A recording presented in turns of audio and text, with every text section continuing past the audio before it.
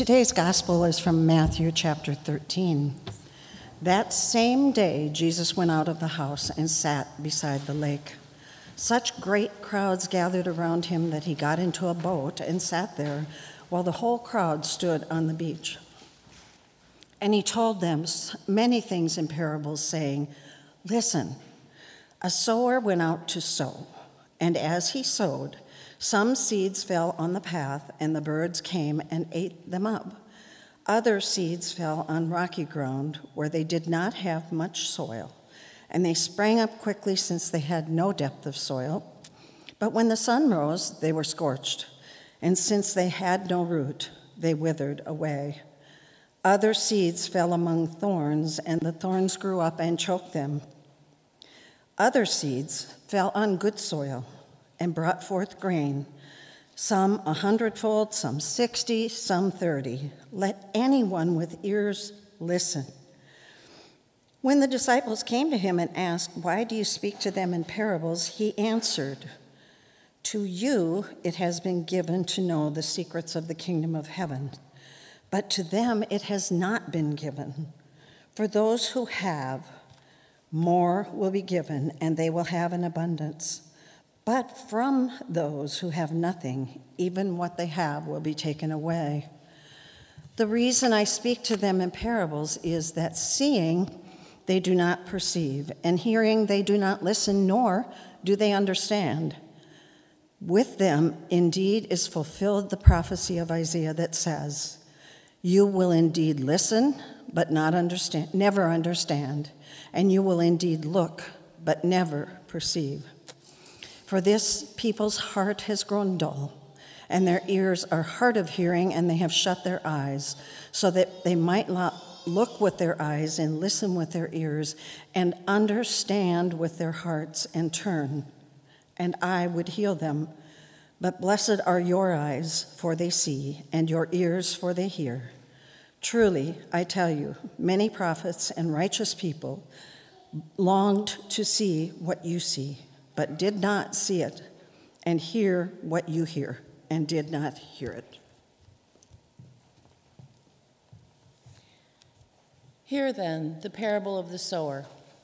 When anyone hears the word of the kingdom and does not understand it, the evil one comes and snatches away what is sown in the heart. This is what was sown on the path. As for what was sown on rocky ground, this is the one who hears the word and immediately receives it with joy. Yet such a person has no root, but endures only for a while. And when trouble or persecution arises on account of the word, that person immediately falls away. As for what was sown among thorns, this is the one who hears the word, but the cares of the world and the lure of wealth choke the word, and it yields nothing.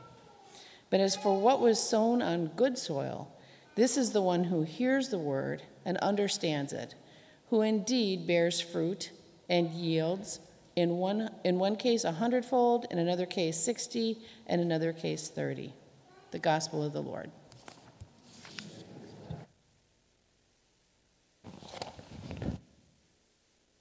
Jolynn and Linda.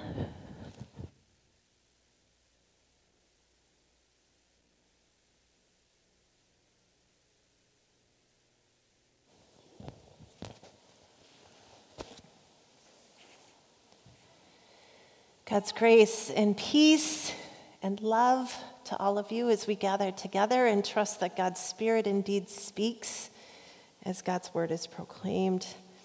The image that has been coming into my mind recently has been one of a junk drawer. You know what I'm talking about.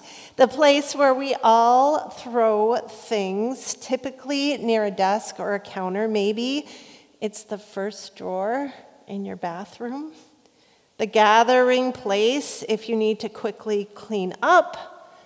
The holding spot for all the random things. I have felt that as we gather back in many places and as a church, we're opening the junk drawers and sorting through all the things that we have been storing away for the last year and a half. The word parable in its original Greek language actually means to throw alongside.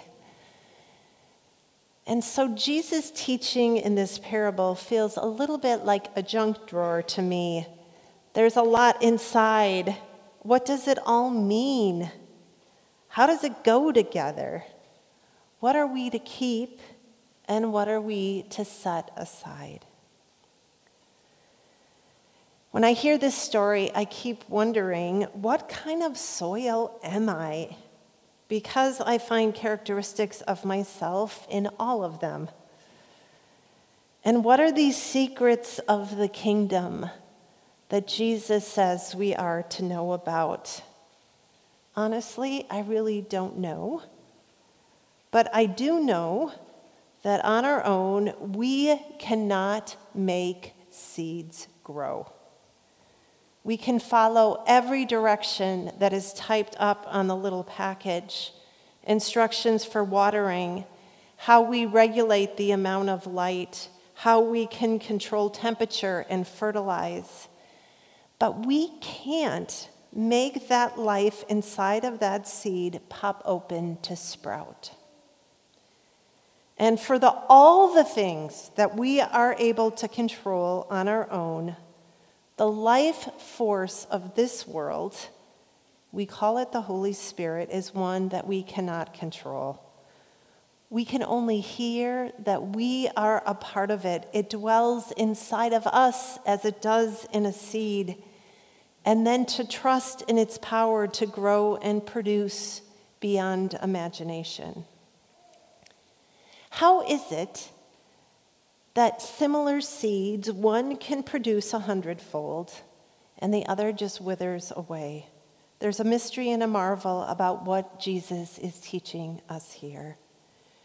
Robin Wall Kimmerer, a scientist, professor, mother, and writer, she's also a member of the Citizen Potawatomi Nation, tells this story in her book entitled Braiding Sweetgrass.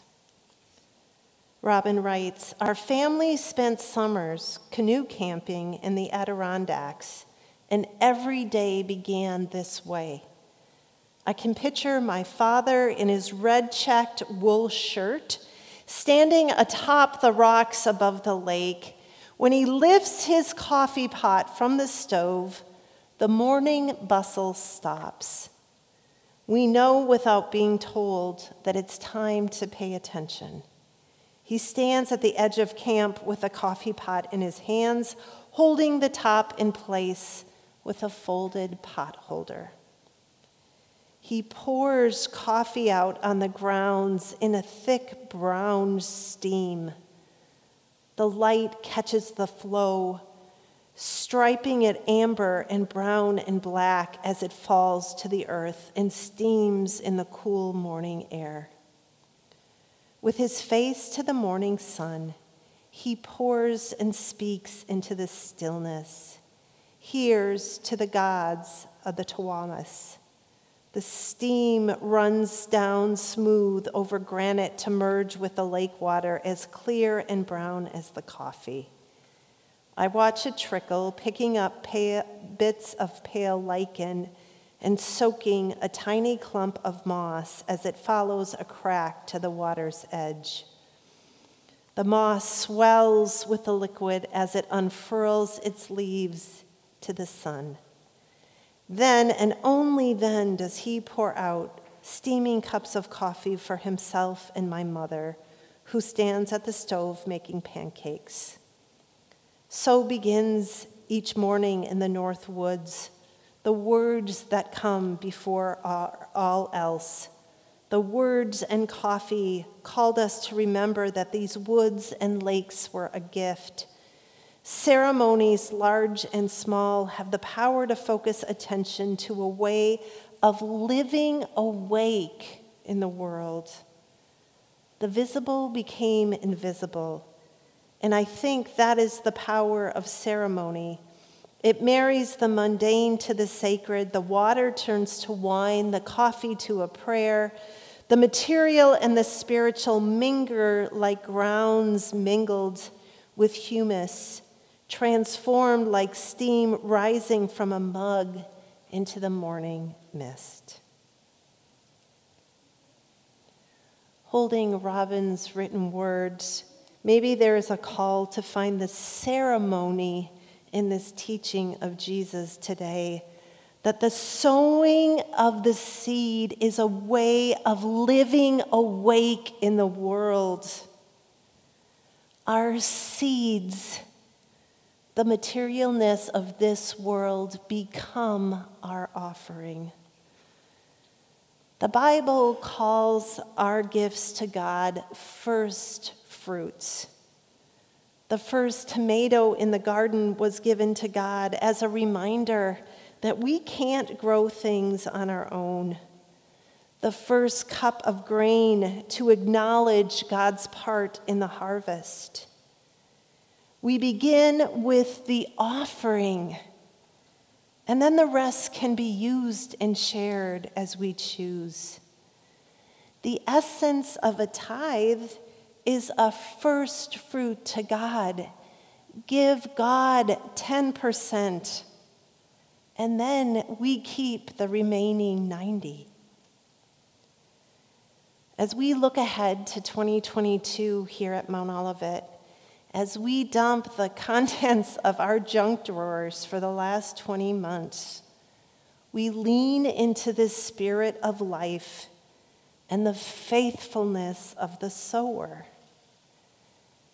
And so we're asking this simple question: what will grow at Mount Olivet? You see, we're not questioning if something's going to grow, because we know it will. Like Jesus teaches us today, we know God promises that new life will emerge, especially in the places that seem too dry to grow anything. This is resurrection. This is the life force of God, God's Holy Spirit. And so, what if we reframe our gifts to Mount Olivet and call it seed money? And so we pool our gifts together, and that becomes the seeds that will be planted. And then we get to tend to those seeds, and we also trust that something will sprout. And what will sprout may surprise us, and it may emerge into new relationships, opportunities to nurture others and ourselves. It's a hope, like Robin writes, that we can marry the mundane to the sacred. The act of human giving becomes the divine act of scattering seeds, trusting in what will take root. You see, we get to be a part of what God is creating in this life. My invitation to you on behalf of Mount Olivet is twofold. First, name the sacred in your life. Think back to the last 20 months. What has been your life force? What have you been given, even during a time that has been so hard? And then what is that first fruit that represents your gift to this ongoing sense of what God is growing in the world? What can you contribute to invest in this world that God envisions? What are the seeds that you would like to share with Mount Olivet, to plant, to see what grows? Our hope is that our plans and priorities for this next year, which include the calling of a new pastor to join in to Mount Olivet's mission and vision, come from a place of abundance. To advance and grow our mission is going to take seeds from each one of you. would you, in your planning, in your prayerfulness, consider increasing your giving by 10%? If you're currently not giving to Mount Olivet, what are the first fruits that you can share? Start somewhere. And that second part of the invitation is, what are your first fruits of time and presence you can give in how you show up in our community? We are at our best when everyone finds a place. And we haven't been able to harness our human capacity over the pandemic because we've been apart. But as we gather again, we need you, and we need what you have to offer. In a very short time, we will bring back our past offering and our walk of communion again. And so we need people specifically to help with that. What do you like to do? What are you good at? That is the joy of community, where we can find a place to grow. We would love to help you find your place. I mean that. I would love to talk to you. What do you feel called to do, and how can you do that here at Mount Olivet? Somehow in this teaching today, Jesus speaks of planting seeds as an act of faith where human and divine meet.